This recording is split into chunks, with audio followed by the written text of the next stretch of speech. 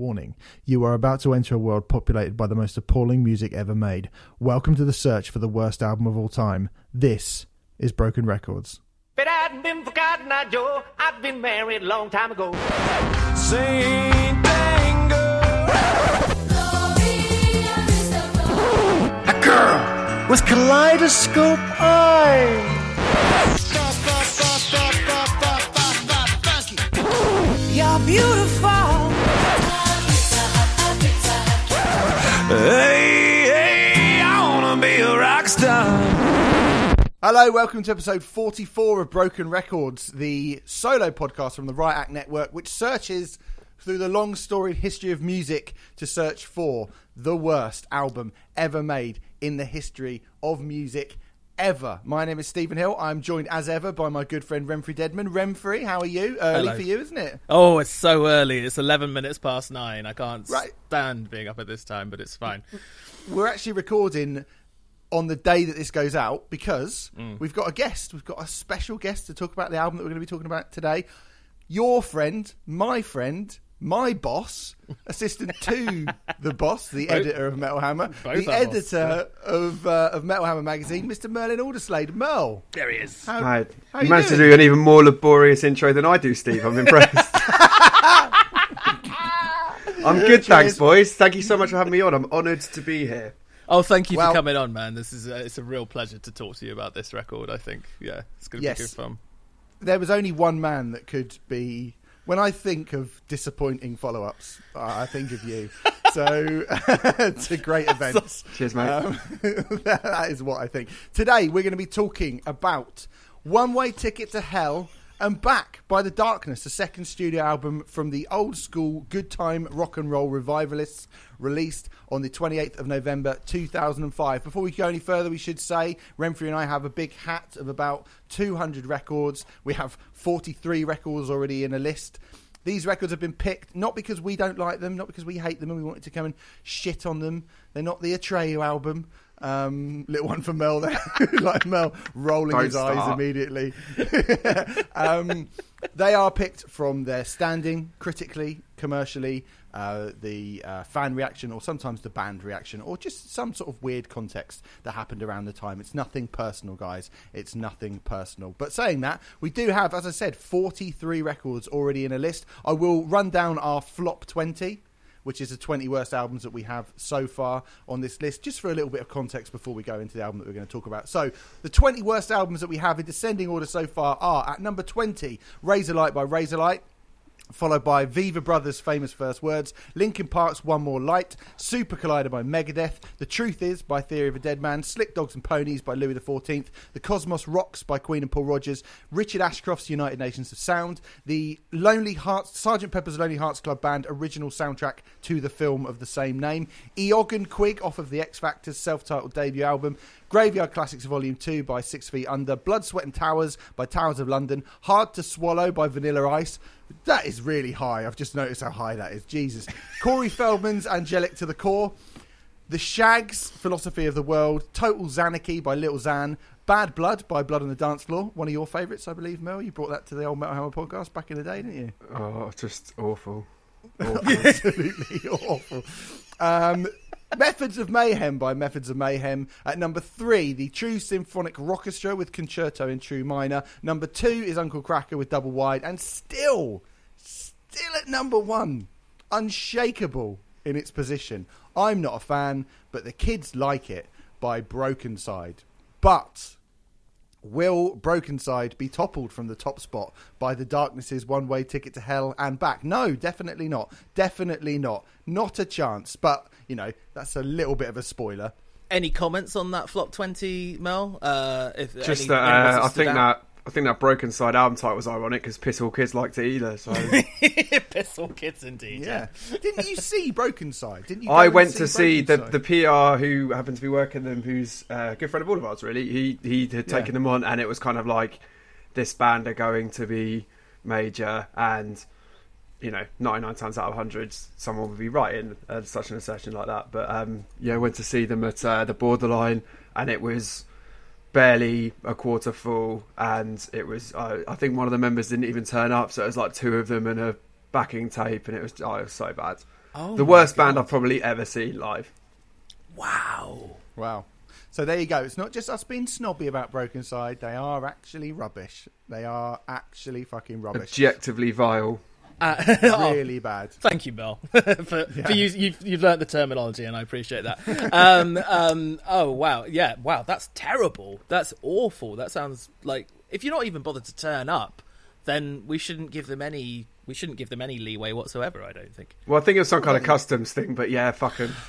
I see. Okay, still, they're reprehensible people as well. You probably can guess why he couldn't get through customs as well. I would imagine.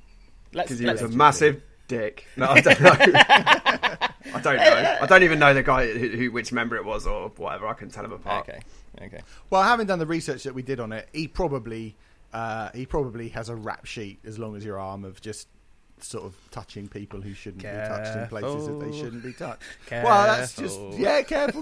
But if you remember the episode, Renfrey, they did have a bit of that. There was some. They did have a bit of that. There was a bit of that. Yeah. Anyway, I don't want to talk about that. Not when we can talk about the darkness. So, look, we all know where to start with this one, don't we? The Darkness. The Darkness's Permission to Land was one of the smash albums of the early part of the 21st century. When the millennium came along, the early noughties. I don't really want to go too much in on Permission Land because I can't say with any degree. I was just saying to Renfrew before we started, we do over on patreon.com/Right Act Podcast, by the way, if you want to sign up for our classic album podcast tier, where we do our favourite albums ever. I can't say with any degree of certainty that one day I won't want to do Permission to Land by the Darkness because it is that good, right? It is just a great record. I'm looking at you in this instance, to be honest, Merlin, more than I am Renfrew. But Permission to Land is fucking amazing, right? It's one of the greatest debut albums of all time. It's a 10 out of 10. It's as good as it gets. I saw The Darkness for the first time opening the main stage at Glastonbury 2003, and it was just before the album came out. And at that point, I'd only seen the only song I knew of them was actually "Get Your Hands Off My Woman." I know people always think of "I Believe in a Thing Called Love" with them, but they released "Get Your Hands Off My Woman" a bit before that, and it was doing the rounds on Kerrang TV and Scuzz, and it was just like, what is this band? Well, this like young classic rock band. I think we're kind of used to, in a post Greta Van Fleet world, lots of young bands doing classic rock, but this is still like a post nu metal world in 2003.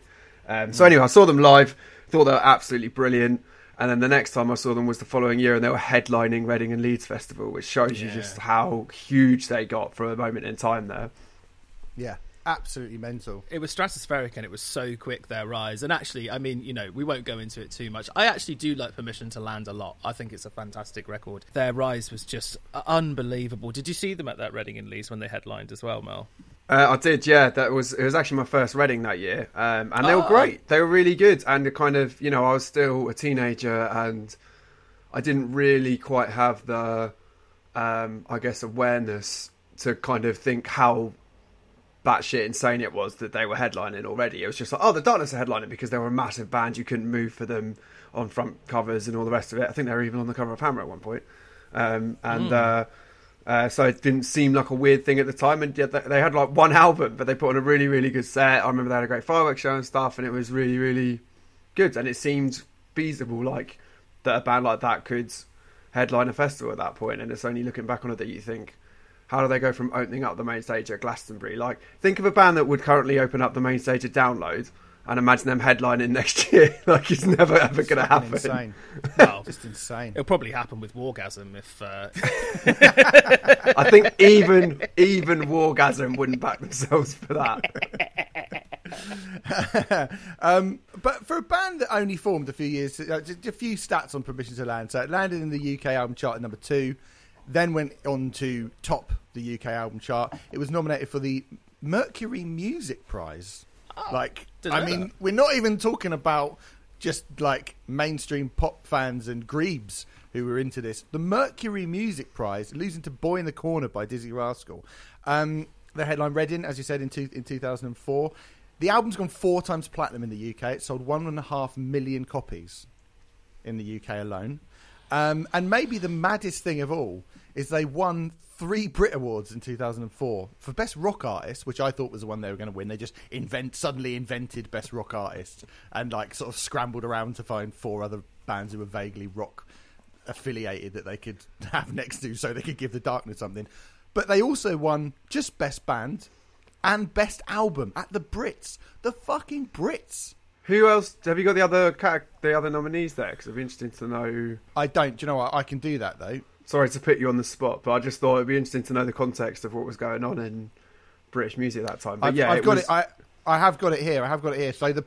So the Darkness beat Think Tank by Blur, Magic and Medicine by The Coral, Gotta Get Through This by Daniel Bedingfield, and this is the one, Rent for Life by Dido, which was massive. Absolutely in the massive. It was, British Album of the Year. So Dido White Flag won Best Single, Daniel Bedingfield got Best Male Solo Artist, Busted got Best British Breakthrough Act, Dido won Best Solo Artist. They won British Group presented by Ronan Keating. They beat Busted, The Coral, Radiohead and The Sugar Babes. I mean, The Coral will stand out a fucking mile in that category, don't they? Busted in the Darkness doing well, breakout year for British rock. So yeah. Coming from the editor of Metal Hammer. I mean, personally, as much as I think it's unbelievable that Radiohead have never won British Group, that year, how the Sugar Babes were robbed, personally, I think. Yeah. But, I mean, Best British Dance Act, presented by Dermot O'Leary. Basement Jaxx, Gold I thought you were Factory, going to say Ramada, the Darkness Cushing. won that as well. They probably did. Best British Urban Act, Lamar, who beat Amy Winehouse and Dizzy Rascal, and Mystique and Big Brothers. And outstanding contribution to music, Duran Duran, thank you. Best International Album, look at this for a fucking hell. This is really, oh my God. Best International Album, Justin Timberlake's Justified, beating Dangerously in Love by Beyonce, Stripped by Christina Aguilera, Speaker Box of Love Below by Outkast, and Elephant by the White Stripes. Oh. What a category. That Heavyweight. is unbelievable. Justin Timberlake beat 50 Cent, Beck, Damien Rice and Sean Paul for Best International Solo Artist. Beyonce beat Alicia Keys, Christina Aguilera, Kylie Minogue and Missy Elliott for International Female Solo Artist. Best International Breakthrough Act, 50 Cent beat Kings of Leon, Sean Paul, The Thrills and Evanescence. And Best International Group, presented by Lionel Richie. The White Stripes beat the Black Eyed Peas, Kings of Leon, Outkast and The Strokes. So when you put into it, I talk about the noughties being quite a bad time for music. That's not a bad Brit Awards, actually. It's not too bad. And I kind of made a joke about rock music being represented and stuff, but like, you know, you got the White Stripes in there, you got Evanescence in there. There were a few kind of things happening that suggested rock was still part of the conversation, at least at that point. Busted. I think Daniel Bedingfield. I think it is definitely worth highlighting something that you said earlier, Mel, though, that just in terms of the classic rock scene bit, like you say, post Greta Van Fleet and or post, you know, there's an awful lot of that retro rock thing going on right now.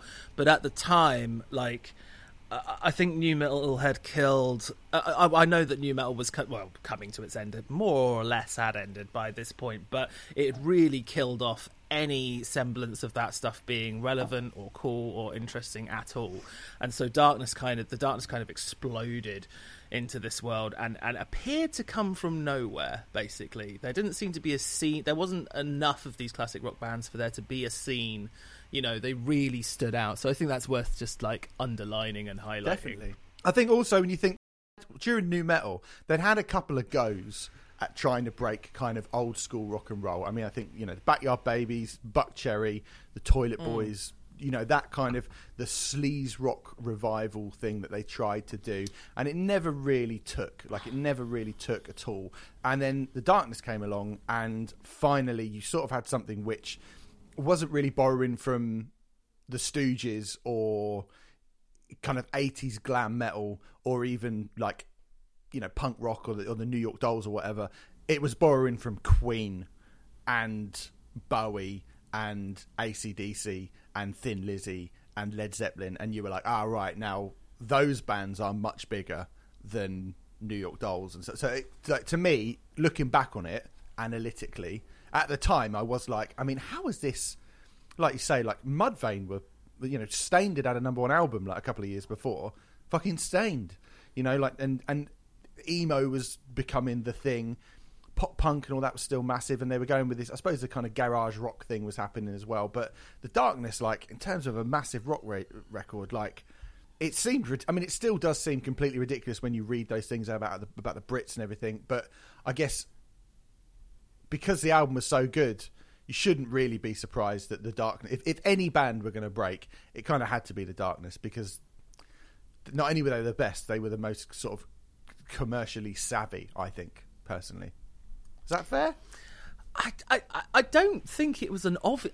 I don't think it was obvious. I mean, the catsuit stuff and all that kind of thing, got them attention. But I think it's amazing that people, and I don't mean this as condescending a way as it's going to sound, being Brand Deadman as per, but like I think it was surprising that people took them so seriously, in the sense that just how they looked and the fact that it had been so long since anything that camp, that British, that like totally extravagant and flamboyant had been anywhere like even the revival that was happening in rock music at that time was garage rock. It was the total antithesis of that. So I think that was surprising from that point of view. And Permission to Land had some excellent songs on it, like really, really, really good songs on it. And so they deserved it, but it was so alien compared to everything else that was happening at that time. I think that's fair to say, for the most part.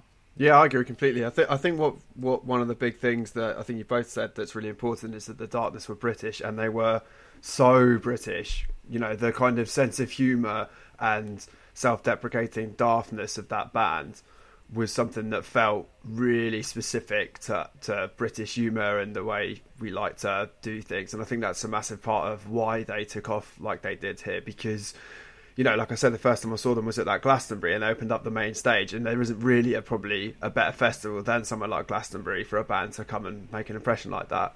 And I think that was a big part of why they blew up in this country. But even so, it was just, I mean, I don't even know if, like, sure, I mean, I guess unless you count bands like Arctic Monkeys, like I kind of think of so few bands in the 21st century, rock bands, that have had that kind of rise in the time that they did.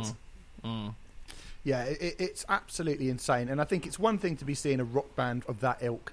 I mean, it's surprising to see a rock band of that ilk being championed by Kerrang and Hammer, and, you know, getting a bit of a push on MTV2, or seeing them on Kerrang TV, or, you know, Scuzz or whatever. But when we'll be quoting from interviews they did with The Sun in this special, the BBC, ITV, just I mean, you know, when we're talking about the mainstream, we're not talking about, you know, sub-headlining download mainstream. We're talking about do you know what I mean? The mainstream. We're talking about Peter Kay. We're talking about Coronation Street. Like, that's the sort of shit that we're talking about here. And that was what was weird about it to me. Like, it wasn't that Kerrang were getting behind this band and they'd become big in the rock scene. They had become big, as big as literally anything that was going on in the country. Everybody knew they were. You didn't have to have a vague interest in rock music, but you knew the kind of crazy catsuit, high-pitched falsetto voice band. Like, everybody did. I remember friends of mine at the time who had just expressed no interest in any rock music whatsoever. In fact, some friends who had sort of ribbed me for liking, you know, Slipknot and bands like that at the time, coming to me and being like, you know this band, The Darkness, right? They're absolutely incredible. And that was very confusing and ever so slightly irritating for me personally, because I was like, you've been mocking me for liking Slipknot for the last 4 years. And I mean, I know Slipknot and The Darkness are a world apart from each other, but, you know, they're within the same realm. And these are people who, like, had only ever expressed an interest in Alicia Keys, you know, or something like that. And it's just like, this is really odd. It's great, but it's odd. You know, it was a strange thing. It was. It was a strange thing.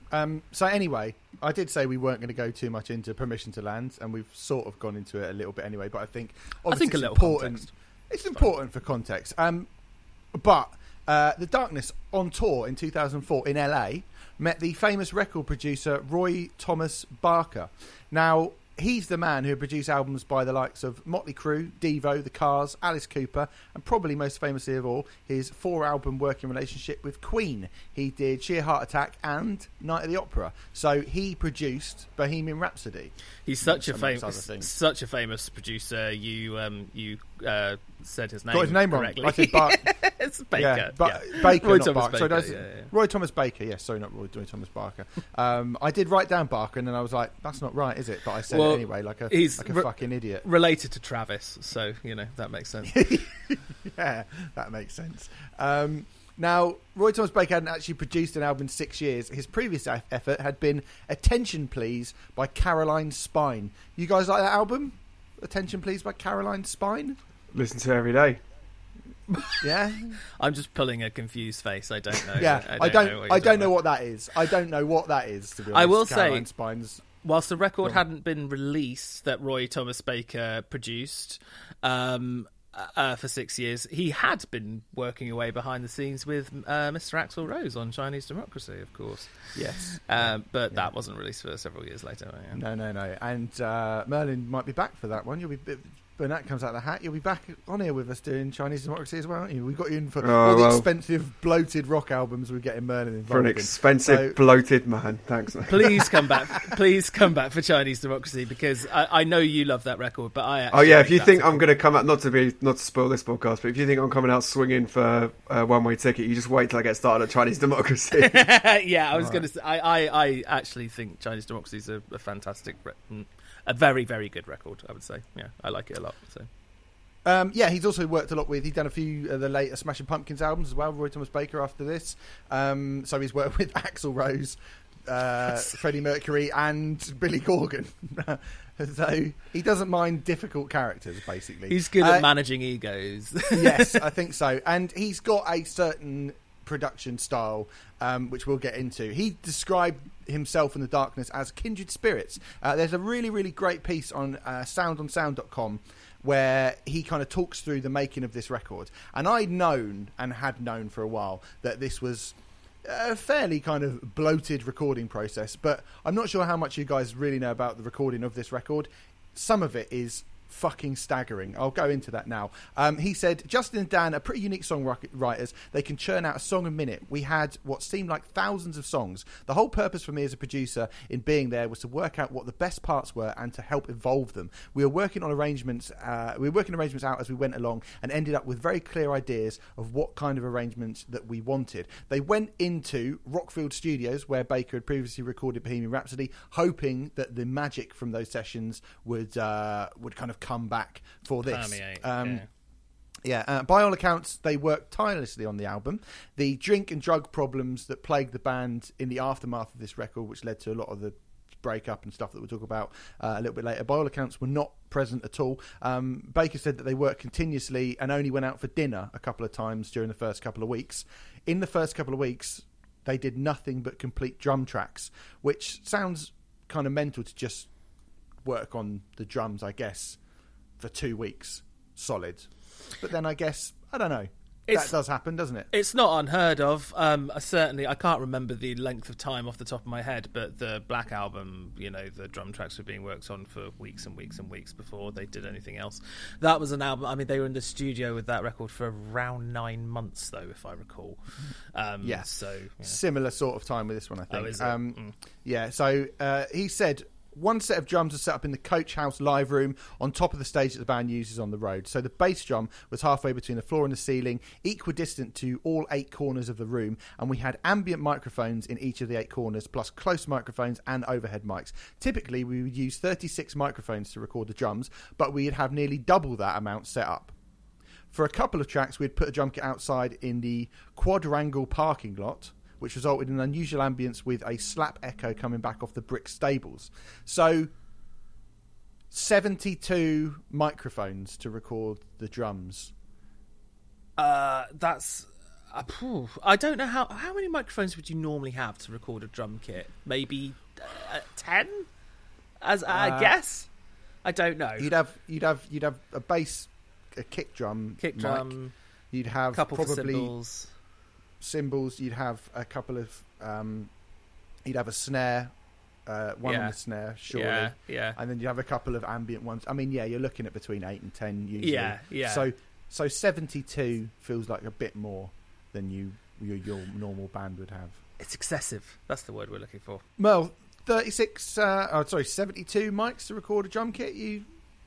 surprised it sounds by that, excessive. were I'm not a foremost drumming expert. That sounds like a lot. It's just funny. I'm sure you'll go into more of this, but it's just so interesting to see a band that was so kind of self-deprecating and fun and silly and kind of poking fun at a lot of the ridiculousness of rock music kind of fall prey to the kind of Spinal Tap-esque nonsense that just did over so many bands that they were semi-parodying in the first place. You know what I mean? Yeah. I mean, I don't think the Darkness are a parody band. They're not like Steel Panther, but they're certainly, you know, a big nudge, nudge, wink, wink, tongue-in-cheek band. And it's very odd to think that they just, went on the same ego trip that a lot of the other artists before them went on. Yeah. In honour of the Darkness, we are actually recording this podcast on 72 microphones. Wow. The guitars were next. Roy Thomas Baker says, of course there are at least 120 guitar parts in many of the songs. A lot of people play one guitar from beginning to end of the track, but we didn't do that. Dan has a lot of different guitars, and so we went, okay, the first half of the verse sounds good on guitar, but why don't we change to a different guitar in the second half and then go back to the first guitar for the chorus, but in a different tuning or with different strings or a different amplifier or a different microphone, and so on. By the time we multi-tracked all of those, we ended up with 160 guitar parts on a good deal of the songs. If you listen closely, one set of guitars will come in and then a totally different set of guitars and then yet another set of guitars. In some places there may be a bunch of 100 guitars that come in for just 2 seconds. Allegedly, Dan Hawkins always had between 40 and 50 different guitars set up in the studio ready to go at all times. Guitars, lads. Can you hear some guitars on this album, to be fair? Not enough that I went. I mean, I like this album a lot, but I wouldn't go. Oh yeah, you can really hear the 78th guitar on that bit of the track. Yeah, exactly. This album does sound like, not to get into it too much, but this album does sound huge, as you'd expect from a Roy Thomas Baker production job. But it kind of, it doesn't sound as huge as you are kind of like. It really sounds. There must have been a point where the extra guitars that they were putting on were probably surplus to requirements, I would imagine. I would imagine so, yeah. Just to sort of to round it all up, we'll go to the vocals as well. Justin Hawkins laid down over 160 vocal takes for the song Blind Man to create a Russian choir and a 10-part harmony.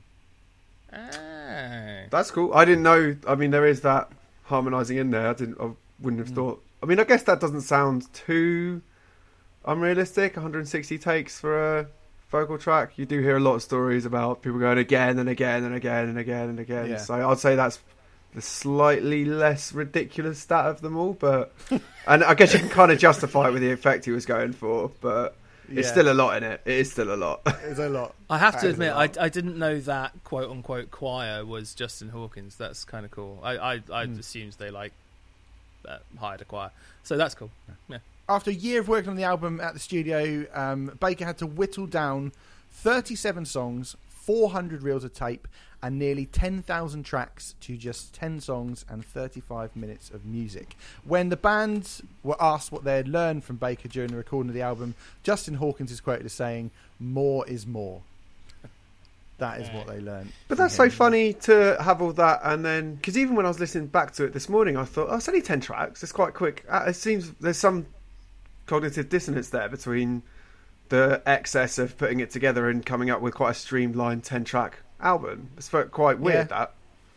But Permission to Land was very streamlined as well, though. It was roughly the same length, I think, which I think is one of its strengths. Permission to Land would have been recorded in maybe a month on an indie label with absolutely no hype or expectations surrounding it.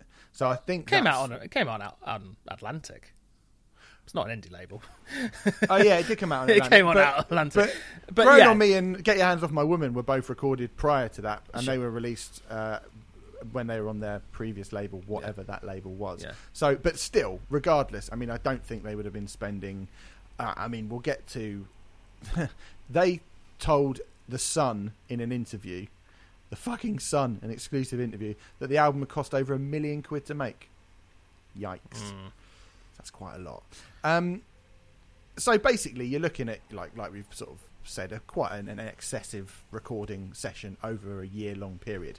I don't necessarily think that's the problem with this record. I think what else happened during the recording of the album was that their loss of their iconic bassist, Frankie Poulain, who was replaced by the band's guitar tech, Richie Edwards, not that one, during the sessions. Now, this caused a little bit of a kerfuffle in the press. The reasons given were the classic old musical differences. I mean, why wouldn't the Darkness go on as many rock cliches as possible? You've got to have somebody leaving with musical differences, right? So that happened. The NME, I found a thing from the NME that when he left Frankie, they just did a thing going, he was our favourite member, which seems like a really childish, weird thing to sort of put in your magazine. But they did do that. And I think this, for me, is where the sort of roller coaster starts to go down, because Frankie leaves and they're going... The people who probably didn't really care about rock music but liked all the sort of funny stuff around the Darkness would have gone, look, this is like a sort of Deep Purple man, but he's got a moustache, he looks a bit like a pirate, lol, rock on guys, rock on. And suddenly that guy wasn't in the band anymore, and they were like, well, move on to the next thing. I think this might have played a bit of a part. I'm not saying, he's only the bass player, admittedly, but I think he was quite an iconic looking part of the Darkness and quite an important visual thing for the Darkness, right, Frankie? Yeah, I think certainly in the sort of camp stakes, and that Tash was very, very iconic. And in terms of the sense of humour almost that they employed, deadpan. He was really good. He was a really good sort of deadpan in all the videos, wasn't he?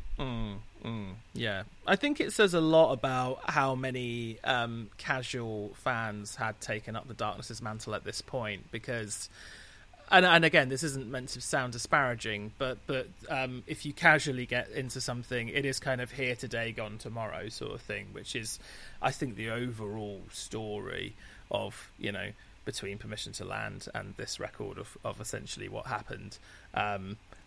Those people that I was talking about who had shown no interest in rock music whatsoever loved Permission to Land, but by the time this album had come along, they'd moved on to something else. But I think that I think what you're talking about there, in To Say the Enemy, I think that's a striking example of that kind of attitude, because with the greatest of respect, it's just the bassist. Like, it's not the most important thing in a band like this. Were you sad when Frankie left, Mel? Do you remember that? I can't say I do specifically. I remember him leaving. I can't specifically say what my exact reaction was, but I would imagine the age I was at the time and stuff, I probably would have been a bit like, oh, that kind of sucks, because I've never really sat and talked about how great the Darkness's bass lines are, to be honest. But at the same time, he was an iconic member of the band, and after the Hawkins brothers, he was easily the most identifiable. And you did kind of feel like you lost a little something just because he was part of what made that band really iconic and identifiable. And so, yeah, I think it was a bit of a shame because, they are a fucking brilliant rock band, the Darkness, but they also have a very strong aesthetic, and they wouldn't have been the same without that. And he was a part of that. Yeah, for sure. A few months after leaving, he broke his silence to say that he had not left, but he had in fact been sacked. Again, telling the NME, against my wishes, I've been forced out of the group. The Darkness HQ, where Justin and his partner reside, I have gradually been frozen out over a long period of time. The reason for this is not yet clear. Certainly nothing to do with Justin's solo album, which I think is a great idea. In any case, it's inevitable. The truth will come out in the end. So he did actually say the album is incredible as well. He was like, the album's great. When it comes out, you're going to love it, and I've been working on it. But people were furious. How could that lovable catsuit-wearing chap sack the funny one with the moustache? What the hell? Come on, this is meant to be entertainment. You can't do this, blah, blah, blah. I do remember people being quite grumpy when that happened as well. So I think that kind of plays into people getting a bit annoyed with the Darkness. And also the other thing is that while all this was going on, weirdly, Justin Hawkins did go solo already, which I thought was a bit much at the time. I remember thinking, why are you doing a solo project in between your debut album and your second album? His solo project was called British Well, and he had a bit of a hit with the cover of Sparks' Mighty and Immortal, This Town Ain't Big Enough for the Both of Us, which charted in August 2005 and got to number 6 in the UK singles chart only a few months before One Way Ticket to Hell and Back was released, which is kind of weird. Do you remember this, Merle? I don't remember this at all. I don't actually remember this either, to be honest. I was just looking at it now. That is a mystifying... When you've got one of the single biggest British rock debuts within decades, it's a pretty mystifying decision to go and pursue a little solo project before you get your, all-important sophomore album out. Yeah, I think it's really weird. And I think, again, it kind of contributed to the feeling that Justin Hawkins' ego was out of control a little bit. And that the joke was getting a bit old with the sort of build 'em up and drag 'em down British tabloid press and the flavour of the month type people that you were talking about before, Remfry. The attention span of those sort of people that were kind of ironically drawn to the Darkness, I think they were getting quite bored. It was a case of a little bit of overkill, I think, with the Darkness, because they'd gone from, like we said, opening the main stage at Glastonbury, winning a load of Brit Awards, releasing this album, winning a load of Brit Awards, headlining Reading, having a Christmas single as well. Let's not forget, in 2004 they had a Christmas single, which absolute was a banger. Absolute banger. That was before this record, was it? Yep. I got that wrong in my head, timeline-wise. Yeah. Okay, yep. And then Justin Hawkins goes solo, and then 6 months later, it's a lot. It's a lot of stuff to happen in a very, very short period of time. Do you remember the solo song, Steve? I do. I remember Phil the Power Taylor in the video, the darts player. So it's Justin playing darts with Phil the Power Taylor. It's a pretty rubbish, shite cover. I mean, Faith No More did that song and did a fantastic version of it. And I think it's a great song. But Justin Hawkins' version of it is not good. And I remember at the time thinking, it was the first time I'd heard anything connected with the Darkness where I was like, this isn't very good. This is not good. But, anyway, so I think that probably, just the omnipresence of Justin Hawkins is kind of, I think, played into the fatigue of people, so that when this record was coming out, Anyway, the week before the album came out, the title track was released as a single, reached number 8 in the UK singles chart, and sported a video that sees Justin Hawkins dressing up as a pig devil, a penguin, the band riding ski-mobiles, eating takeaway curry on top of a mountain, and running away from an avalanche. It is good old-fashioned Darkness-esque fun. Do you remember the video for that song, either of you guys? Now that you've said it, I do. Yeah, if you said to recall the video off the top of my head, I wouldn't have done it. But when you said the penguin suits, I was like, oh yeah, I do remember that actually. Yeah, it's pretty funny. I mean, it's not their best video, but it is pretty funny. And we'll get into whether or not the song is good in a little bit. But let's go and have a little look at some of the reviews. What did the world think of this album when it got released? Pitchfork gave it 6.5, saying it may benefit the Darkness to cheat over Queen's shoulder even further on these points. After all, A Night at the Opera was famous for having everything from mini operettas to fey pop minutes to heavy metal thunderstorms. The band would do well to learn that they don't always need to be cranked up to 11 to convince people of their honest intentions, that they can only ride the non-dynamics of full-on excess so far before their music starts to all blur together into one big sheet of falsetto, multi-track screech. Otherwise, the band runs the risk of becoming the joke they insist they aren't. Honest intentions or no.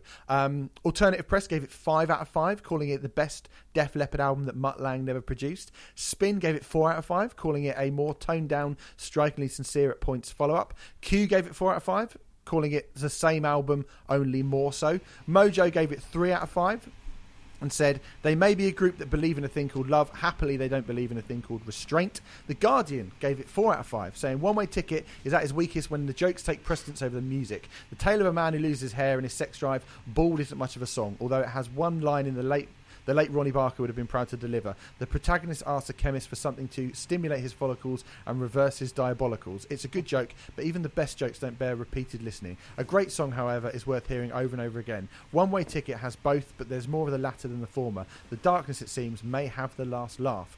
Rolling Stone gave it 3 out of 5, saying One Way Ticket to Hell and Back is a classic case of a hot band with a hit debut, 2003's Permission to Land, running headlong into the sophomore jinx. NME gave it 2.5 stars, saying this perpetual desire to show off is Hawkins' weakness and One Way Ticket's ultimate downfall.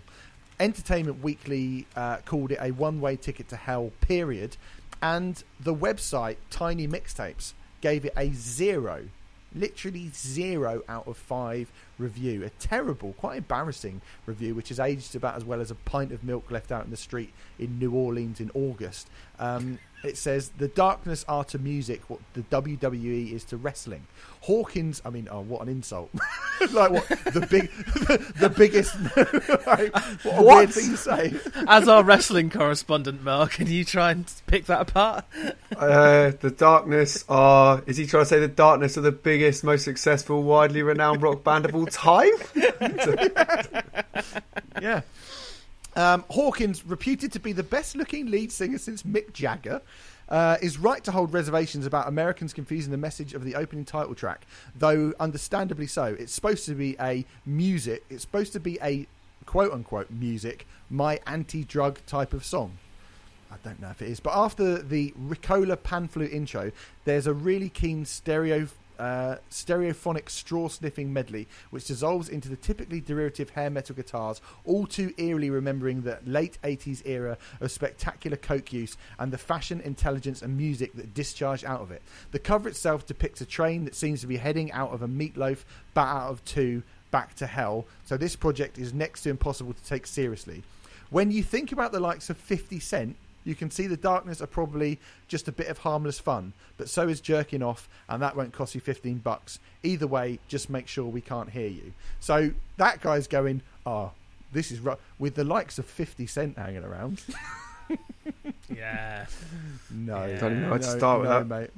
I don't know. And if you read the whole thing, which I suggest you don't really, because it is I've read it as is, and it's full of errors. And he compares them to Nickelback at the start as well. I mean, they don't sound like Nickelback, do they? Not vaguely. No, They don't Nickelback sound have like done a Nickelback. couple of songs that I would say sound like the Darkness, not the other way around. Yeah. And I think Nickelback, for the most part, probably did those songs later in their career, didn't they? Yeah, by the time they're doing like Burn It Down and all those kind of Yeah, big stompy songs, it was a few years later. The album peaked at number 11 on the UK album chart, which is a bit of a drop, and obviously, and actually, madly enough, this album is their third highest charting album, as Hotcakes, their 2012 comeback album, went in at number 4. This is actually the third most successful Darkness album in that respect, although it has still gone gold in the UK. Oh. So there you go. That's all the guff about the record. But what's our verdict? I'm going to go to you, Merle, first. Merle, what do you think of One Way Ticket to Hell and Back by The Darkness? I think it's a fucking great album, actually. I mean, it's following it's living up to an impossible task, really, because it's following what I genuinely think is a 10 out of 10 debut. There's not a bad second on Permission to Land. It is so stacked with great songs that if they were strictly playing a greatest hits set, you would demand that most of the songs off Permission to Land are on it. That's how big that album is. So it's kind of doomed to fail in many ways, but I still think that in its own merit, One Way Ticket to Hell and Back is a great album. Like, I like pretty much all the songs on there. I actually was listening to those snippets of reviews that you read, not the last one obviously, and I think there were some very spot on remarks in there, because I think that One Way Ticket is a surprisingly kind of emotionally raw album at points as well. There's moments that are quite affecting in it that kind of come out of nowhere, whether musically or lyrically, and they get kind of hidden in all the jokey nonsense to where they kind of get undermined a little bit. One of the reviews mentioned Bald and how it's just completely, the song is almost kind of just undermined by its own lyrics because they're just so ridiculous and all over the top. Excuse me, it's a song about male pattern baldness. But as an actual track, I think Bald is a phenomenal song. It's like so epic and heavy and urgent and huge sounding. I think it's musically, it's one of the best songs I've ever written. But it's hard to kind of connect with a song that sounds so huge, but whose lyrics are just, I mean, he's literally singing about male pattern baldness. Like, you can't really engage with it on an emotional level beyond, he's singing about bald people. Well, I can't. You two can't. You two can't. But there's moments of real kind thing for of me. beyond all that kind of silliness. There's moments of there's moments of sweetness in here. Like Dinner Lady Arms is a ridiculous song, but it's actually quite a sweet song as well in its own weird way. And Girlfriend as well is quite a cute song. There's like it's a weird album because I think they couldn't get past themselves on this record, and so you never know quite where to engage with it and how to engage with it emotionally and lyrically and everything else. But in terms of just producing great fucking spot on rock and roll songs, I think this album is still better than 99% of modern bands doing classic rock, of which there are now many in the music scene, and I don't think 99% of all those bands that are around now haven't produced an album as good as this one. For me, I think it's a great record. Remfry? I think that last point you made, Mel, is actually probably certainly true, yes, even though predictably I don't feel quite as passionately about this record as you do. I think the review that you read out, Steve, that chimes with me the most was the Guardian one, where they were talking about it's at its weakest when the jokes take precedence over the music.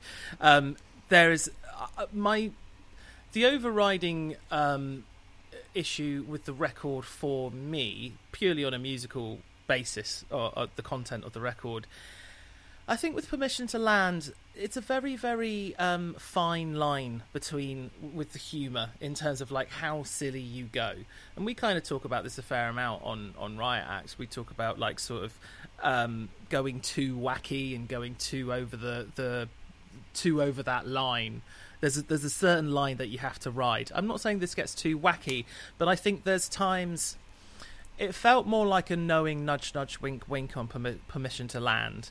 But I think on One Way Ticket, they've really tried to embrace the humour, and it's actually to the detriment of the music, because it goes from being knowing, cheeky, wink, wink, nudge, nudge to we're like comedians almost. And sometimes this record is genuinely really funny.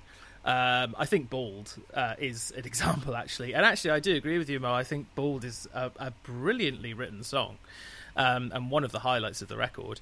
But I don't know. I mean, I felt like opening the record with panpipes feels like a joke, but like already a joke too far kind of thing. And that's like the first few seconds. And then that outrageous sitar solo is kind of like, okay, like it's kind of amusing, but actually that solo probably would have been better if you'd done it on a guitar. Like it probably would have sounded better with the song, but you've made it with the sitar just to get a cheap laugh like the first time someone hears it, and then after that, every time you listen to it, you're not going to laugh at it. You're just going to think probably would have been better if it had a guitar on it, you know. And maybe they should have concentrated on writing great songs rather than chucking lots of cheeky British humour in there. I think there are two or three great songs on this record, in my opinion. But Permission to Land had like 7 great songs on it. I would say 7 or 8, and this has 2 or 3, in my opinion. And then the rest of the songs are like, yeah, they're okay. They're okay. Yeah, that's my feeling. I think this album is fucking great. It's not as good as Permission to Land, but I don't actually think it's not a million miles away. And at its best, I think it's often on par with Permission to Land. I think the opening track is beautifully absurd. Beautifully, ridiculously, knowingly absurd. I think them leaning really hard on... This is for me, like... I know I bring up the Streets quite a lot when I'm obviously talking about Enter Shikari or whatever, but I think the Streets suffered from this thing where Mike Skinner was a bloke chatting about having burgers and kebabs and going out for Stellas and trying to pull birds, and that's why everybody who did that sort of thing sort of chimed in with it. But he was quite knowing as well, like, do you know what I mean? He felt like he was slightly removed from that on original Pirate material, and you know, maybe slightly to a lesser extent, I think he was probably doing a character on a Grand Won't Come for Free. But then when the Streets became, when Dry Your Eyes Mate hit and the Streets became huge, Mike Skinner was then forced into, just to be honest with his own life, because that's what he'd been doing, he was forced to write songs about, oh, I'm a celebrity now. I'm a celebrity and I have to write stuff about being a celebrity because that's my truth. Mm-hmm. Do you know what I mean? But that isn't going to chime with people as much, because not many people can, that kind of honest earnestness that the Streets had that people related to was kind of gone. And I think, although it's a completely different medium, it's a completely different style of music, I think what the Darkness did on Permission to Land was go, we are, it sounds like an album of people in a garage, or in their like rehearsal room, living out their ultimate rock star fantasies. And then they got to live those rock star fantasies. And this is the white Bentley into a swimming pool, living in a big English country manor follow up to that. And I think, it means that it is probably less relatable than Permission to Land, even though I'm not sure that the kind of the bombast of Permission to Land was even sort of super relatable in the first place. They were just great songs. But I actually think I like the kind of overblown pomposity of this record. It feels like a natural progression and kind of the sensible thing to do when you think where the Darkness were. And I think for the most part, most of this is still got the thing that I love about the Darkness in it. Joyous, I mean, the opening track, joyously catchy, quite funny. It's about coke. Yeah, we take loads of coke. Like, yeah. But they don't oversell it. I mean, I think, the sitar thing, the panpipes that start, they're ridiculous. And then obviously the line of coke being snorted, it's obvious, but I don't think it's obvious in the same way as like. I love the fact that you said they don't oversell it, and then you named all the things that oversell it. Yeah, but I don't think that's overselling it. I think that's making it very, very clear what's going on. Yeah. But I think it's kind of, they throw it away. They throw the line away. It's nice beaver. Thanks, I just had it stuffed. It's not fucking, like Elstorm would make this song. And then we took loads of cocaine. We took loads of cocaine, coke. Sniff, sniff, sniff. I took loads of coke. Like, that's what they do. That is right? true. But the Darkness don't do that. It's really obvious what's going on, but they seem completely unaffected by it, and they've still written a great song. You get, I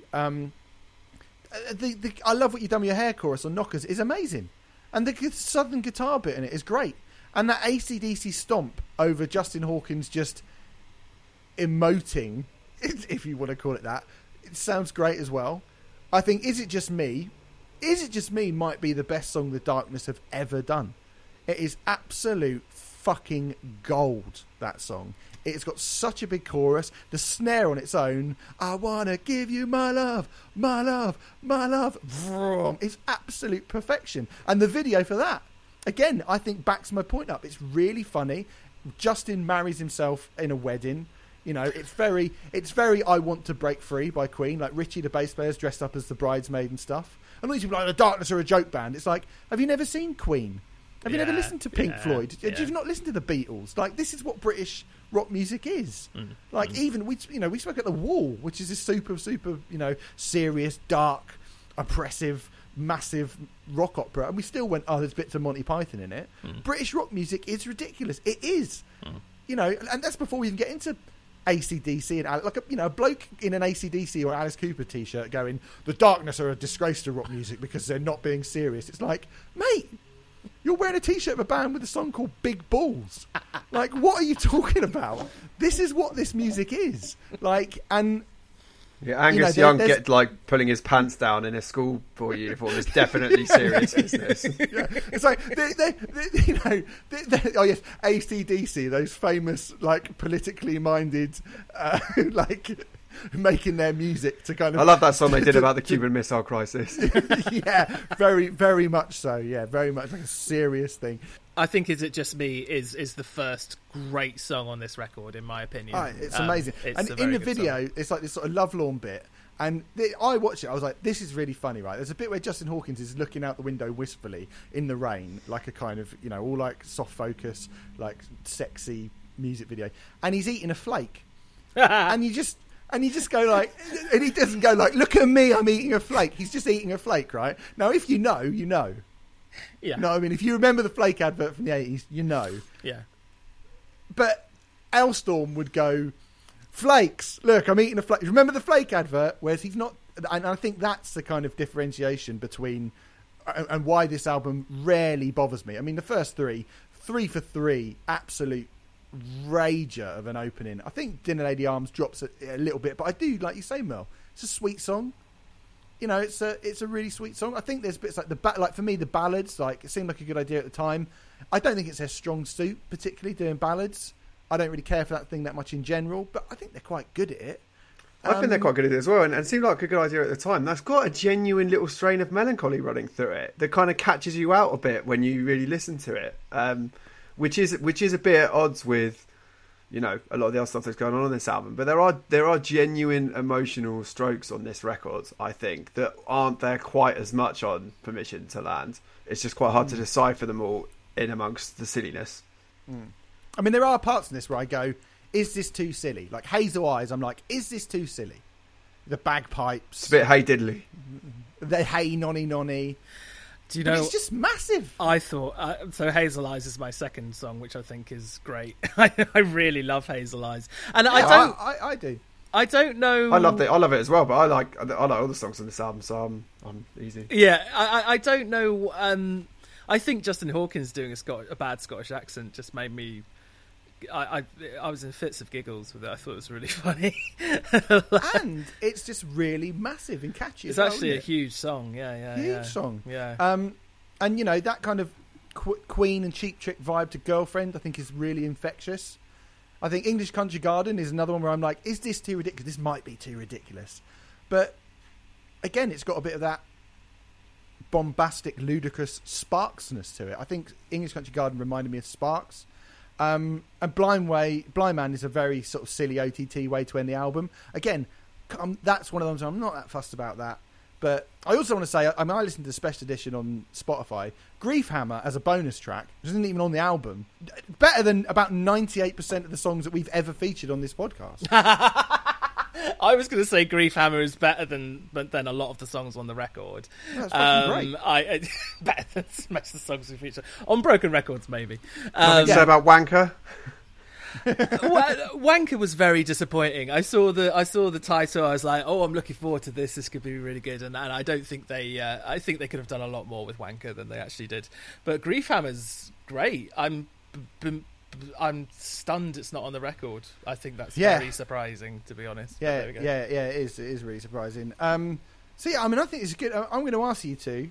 You get sent this for Hammer. We're reviewing it for Hammer. Out of 10, what do you give it out of 10? Oh, are you asking Renfrey? No. I'm asking both of you. No, you go first, Mel. I know I don't want to labour the point, but what's the context? Am I getting this in 2005? Am I getting it now? Do you know what I mean? Because it like today. You get it today in email. I mean, you know what? Actually, I don't think that really matters. I think it's.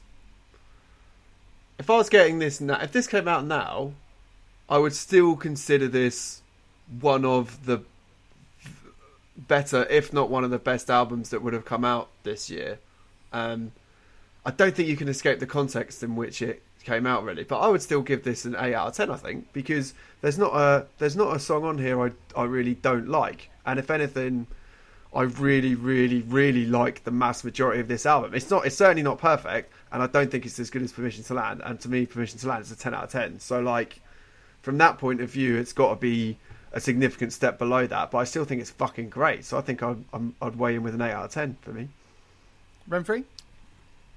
I would give this a 6 because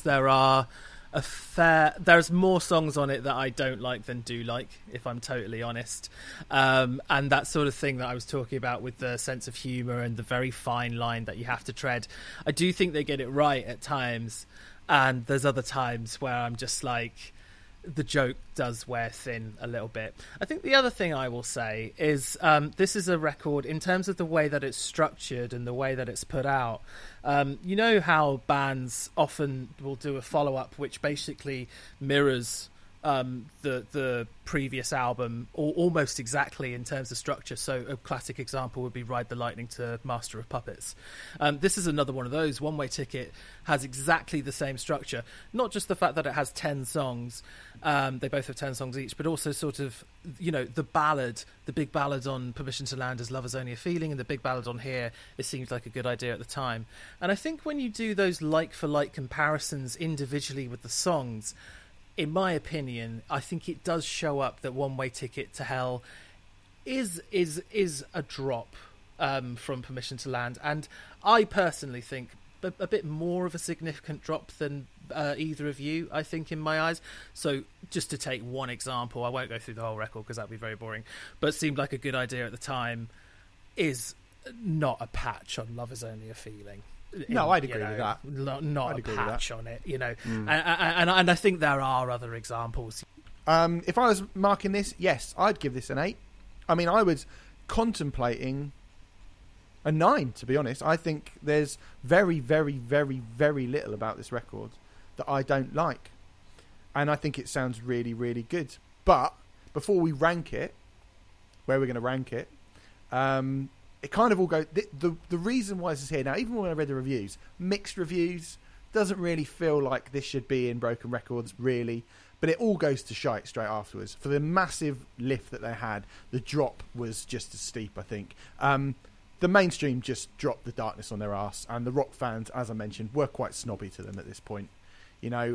Which I always sort of found pretty hilarious, really. Like I've already said. You like Van Halen and Judas Priest and Def Leppard, but you think this is stupid. Like, I don't really... Yeah. Do you know what I mean? Or like, you've not seen the I Want to Break Free video. Like, what the fuck? So rock fans suspicious, and pop fans has had their fixed and just throw in the horns and poking their tongue out. And the tour that followed didn't sell out or sell as well as hoped. Planet Sound did a kind of retrospective thing, or followed them around on tour, and they called the album The World's Most Expensive Penis Joke, which I think is how it is sort of broadly seen in the main by most people. Even though really, there's not many penis jokes on that record. There aren't, no. It's mainly about male pattern baldness and dinner ladies' arms. Yeah, I would also say, just for the record, just because I've been not as nice as you guys, I would say I don't think this album is a broken record at all, and I don't even think it's a bad album. I think it's an okay follow up to what was an absolute rager. And I totally agree. I think the only reason why this is in this list is because of the drop, not even in quality, but the drop in sort of popularity. And this is one where it's the customer's fault. The customer isn't always right. It's the fans' fault that this is in here. It's not the Darkness's fault. I don't think at all. Well, I do, and maybe not the Darkness's fault.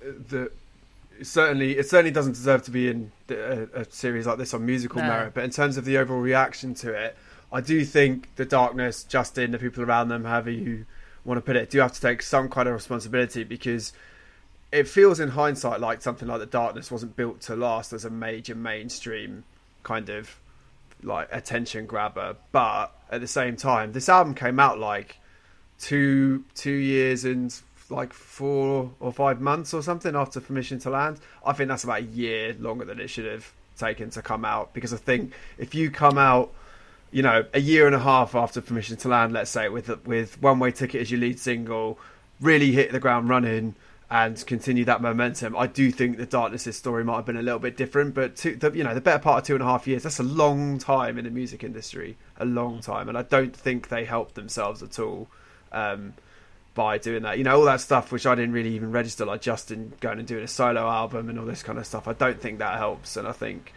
they never would have done another Permission to Land, and they never would have been the bands that was kind of the band of the moment again. But I think the drop off might not have been quite so steep if they'd been a bit better at getting that second album out and riding that momentum out.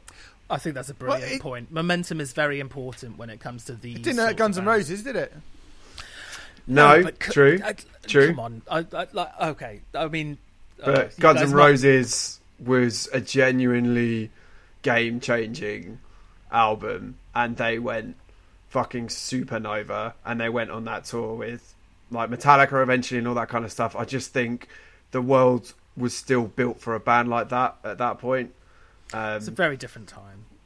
But I'm not... there are plenty of examples where bands have done that, but I think the Darkness was a different kettle of fish. They were treated like an oddity and a kind of funny little kind of novelty is the only way to put it, really, by the mainstream. And I think they could have still been that for a while longer than they were. I don't see why. Justin Hawkins as a character, I think, could have been someone that was popping up on award shows and doing stuff and being a kind of major character in the mainstream for longer than he was, I think.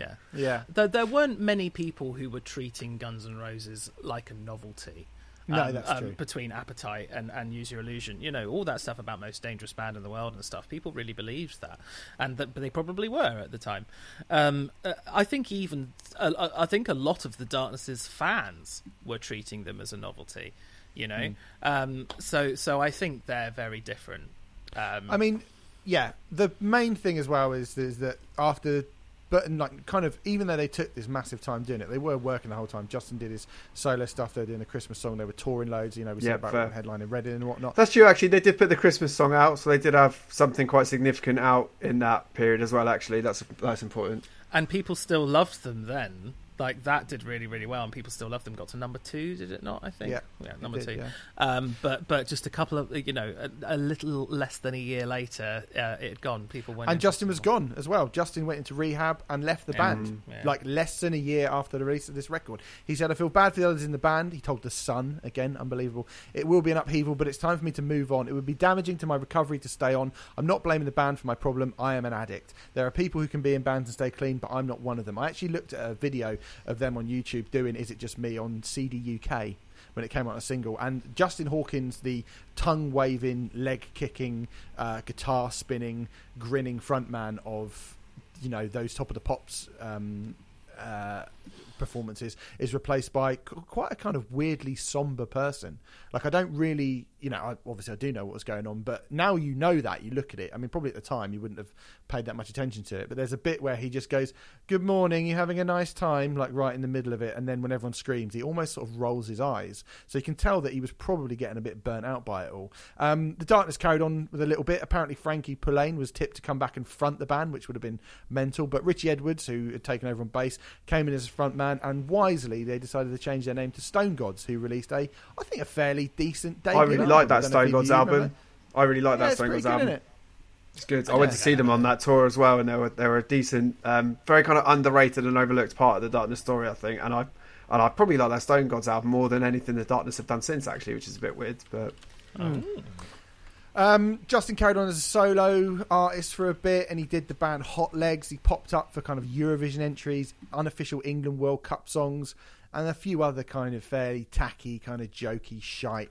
And then the Darkness returned in 2012, subbing Def Leppard at Download 2012, which was a great set. I think me and you were talking about that the other day, weren't we, Mel? 2011, that was, I think. 2011, sorry, yes, 2011. But yeah, it's funny because we were talking about festival lineups, and that 2011 lineup hasn't really gone down as a classic for Download, but every time I go back and think of that year, all I think about is me and all my mates just singing our asses off for the Darkness, because just enough time had gone for them to feel like, oh yeah, remember how fucking great the Darkness were, because it was like 8 years since Permission to Land at that point, and they were great, and people went wild for it, and unsurprisingly it was a very Permission to Land heavy set, but yeah, they were great, and I think it's a shame that the album that followed that reunion wasn't all that. Yeah, they don't really feel like they're much of a concern really anymore, do they, the Darkness? They've just kind of fallen into yes, another one of those fairly comfortably mid-festival afternoon slot nostalgia old school rock bands. I mean, I was surprised to learn that they're on their 7th album. Like, since their reunion, they've been releasing. I mean, they're going to release the record. They're releasing Motorheart. Motorheart will be their 7th album. Sorry, which, as we record, this is out in a month or a couple of months or something like that. You know, and I do remember receiving. I remember receiving hotcakes and listening to it, and you know, it's okay, it's all right. Easter is cancelled. I remember being really pleasantly surprised by, like, much better than it had any right to be, I think. And I thought I'd just have a quick look at where they're playing these days. The last set they played was December the 18th, 2020, at the Indigo O2. So I guess that must have been some sort of live stream thing. Live stream, surely, yeah. I mean, if you yes, it was a lockdown live streaming of A White Christmas, it was called. I mean, if you look at the songs that they play from each record, Permission to Land, they play 10 songs, so they played the whole of Permission to Land. Easter is Cancelled, which was their album at the time. They played 6. Last of Our Kind 2, Pinewood Smile 2, Hotcakes 1, One Way Ticket to Hell and Back 1. Can you guess which song? Title track? Yeah, of course it was. Yeah. So how can they not play Is It Just Me? How? That's that is mad. That is mad. Don't know. But anyway, it happened and it was big, and then it wasn't big. We might one day do a classic album on it being big, but this is it's not really the album's fault. Definitely not the album's fault. So I guess we've got to come to rank it at this point. Now, Merle, you don't really have that much of a say in this, unfortunately, but do feel free to back me up when I suggest bullshit, where I put this. Yeah, it's not democracy. I'm just going to say it clearly. This is the best album we have covered on this podcast, and it's not even close. It is not even close. I went and listened to our so far best album that we have on that list, and that is Self-Portrait by Bob Dylan. Yes, all 1 hour and 14 minutes long of that messy album. The covers of The Boxer and Blue Moon, the first half of weird doo-wop country music, a handful of cool boogie songs, and a few decent live tracks spread over 1 hour and 15 minutes. It is nowhere near as good as this album. Easiest thing we've ever done. This is bottom of the pile, or top if you want to put it that way. The best album we have done by far. Not even close. I'm writing it in right now because there is no other place that it can go. Do you think it's better than Naomi Campbell, Baby Woman? Yep, much better. Oh wow. Okay.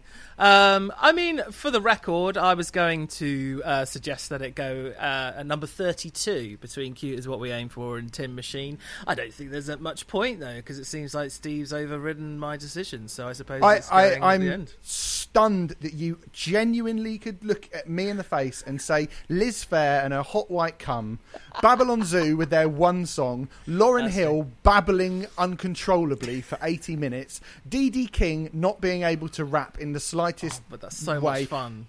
So much fun, but so is this. The Transform Man by William Shatner, a bloke doing Shakespeare in a silly voice. Tin Machine, just nothing. And, I mean, Lou Reed and Metallica, I love Lulu. But you can't listen to 80 minutes of Lulu and go, no, all of this is really good and necessary. And I don't think I just prefer it to Neil Young. Neil Young, Everybody's Rocking by Neil Young, a load of rubbish, rock and roll covers. Yeah. Ha ha ha, I strung up the bloody record label. How funny. But, yeah. I mean, really, Renfrey, you haven't got a leg to stand on here. Well, I prefer all of those records. I mean, the fact is I prefer all of those records that you just mentioned. But I'm not actually. I don't feel passionately about it enough to really argue it. And I totally understand it being placed at 44. And I think this is. I think for the great moments alone, which this record does have at least 3 or 4 great songs, in my opinion, and out of 10. I think it is worthy of a decent placing, to say the very, very least. Yeah. Here's what I'm going to say. We said a few weeks ago, Spaceman by Babylon Zoo is the best song that we have featured on this podcast. And is it that remains right? so. It is now probably just making the top 5 because there are at least 4 songs on this record that are better than Spaceman. Is It Just Me is 30 times better than Spaceman. You've done the 50 that's number one. 100 times better than Spaceman. Your views on Spaceman by Babylon Zoo, Mel? Yeah, it's a fucking banger, isn't it? It's fucking great. It's amazing. Okay, well, look, we're not going to agree. But once you get over the disappointment of it, not the full song, not being the kind of squeaky, high-pitched, sped-up version. God, here we go. Again, no, silly boy. No, you can't come back on here again. You're not allowed. Sorry. Going to have to find someone else for Chinese Democracy. just talk yourself out of ever being asked back on this podcast. Well, then don't blame me if Chinese Democracy gets a kick in. I tell you what. I don't think it will. Here we go. You can put One Way Ticket at 44, but Chinese Democracy will go below it in terms of I it don't will think be, so. No, it absolutely fucking will, I mate. don't And think Merle's so. going to be there, and he's going to back me up. You So say below Alright, as this in is it's going to better. be seen as a better album. it will be the better album. Yeah. No, not Yeah, at it's all. going to be close. Not a It's going to be chance. close. Well, Not a I don't get a chance. say apparently, so what do I know? No, you'll get a say. We'll get you back in. Like for me, that like I anticipated this happening, so I listened to a bit of Chinese Democracy, and I can't honestly say that. I mean, how this album is perfect little, like 35 minutes, and Chinese Democracy goes on and on and on. Yeah, and it's on. glorious. Oh, it's glorious. I mean, it's just There's like, nothing. I'm also going to flag this up. I'm also going to flag this up, Renfrey, as well. You don't like AC/DC. Like you'd probably put, if we were doing Broken Records and you stuck Dirty Deeds Done Dirt Cheap, you'd probably have that below like Lulu and Bob Dylan as well.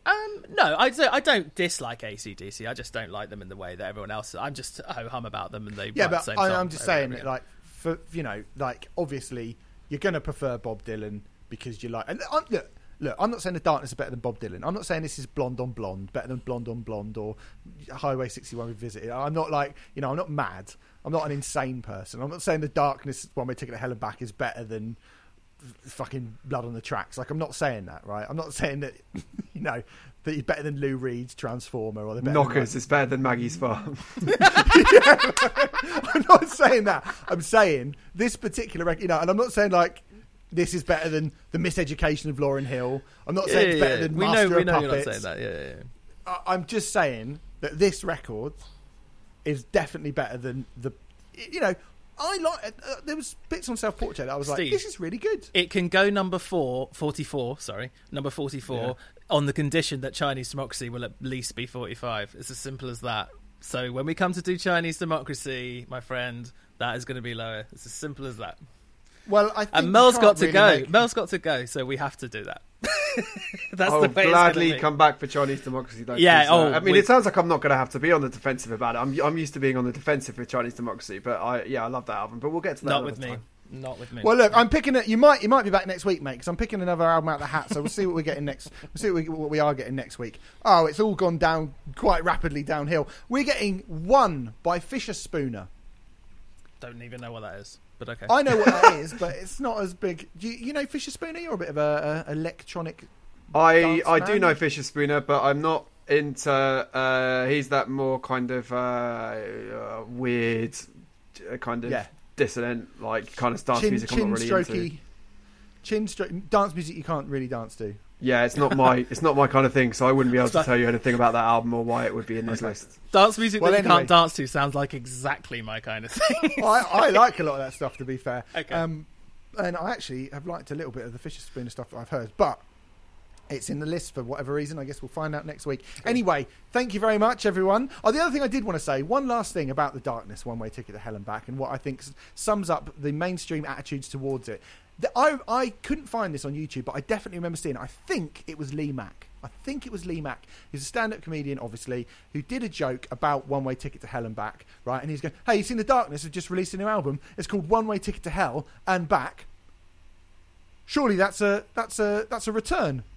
And everyone laughed but it's like, yeah, that's the joke, you fucking idiot. And I think when the mainstream are making jokes about you that are jokes that you yourself have done, he's just explaining the joke of The Darkness album. But those people were so thick, they were taking The Darkness totally at face value. And at that point, it's like, well, you just don't get it at all, do you? You just don't get it. So Lee Mack's shit, and The Darkness are good. See you later. I concur. Mel, thanks for coming on, mate. Thank you. Thanks for having me on, lads. Really appreciate it. An honour to be here, and hopefully I'll be able to be back for the big one. Definitely.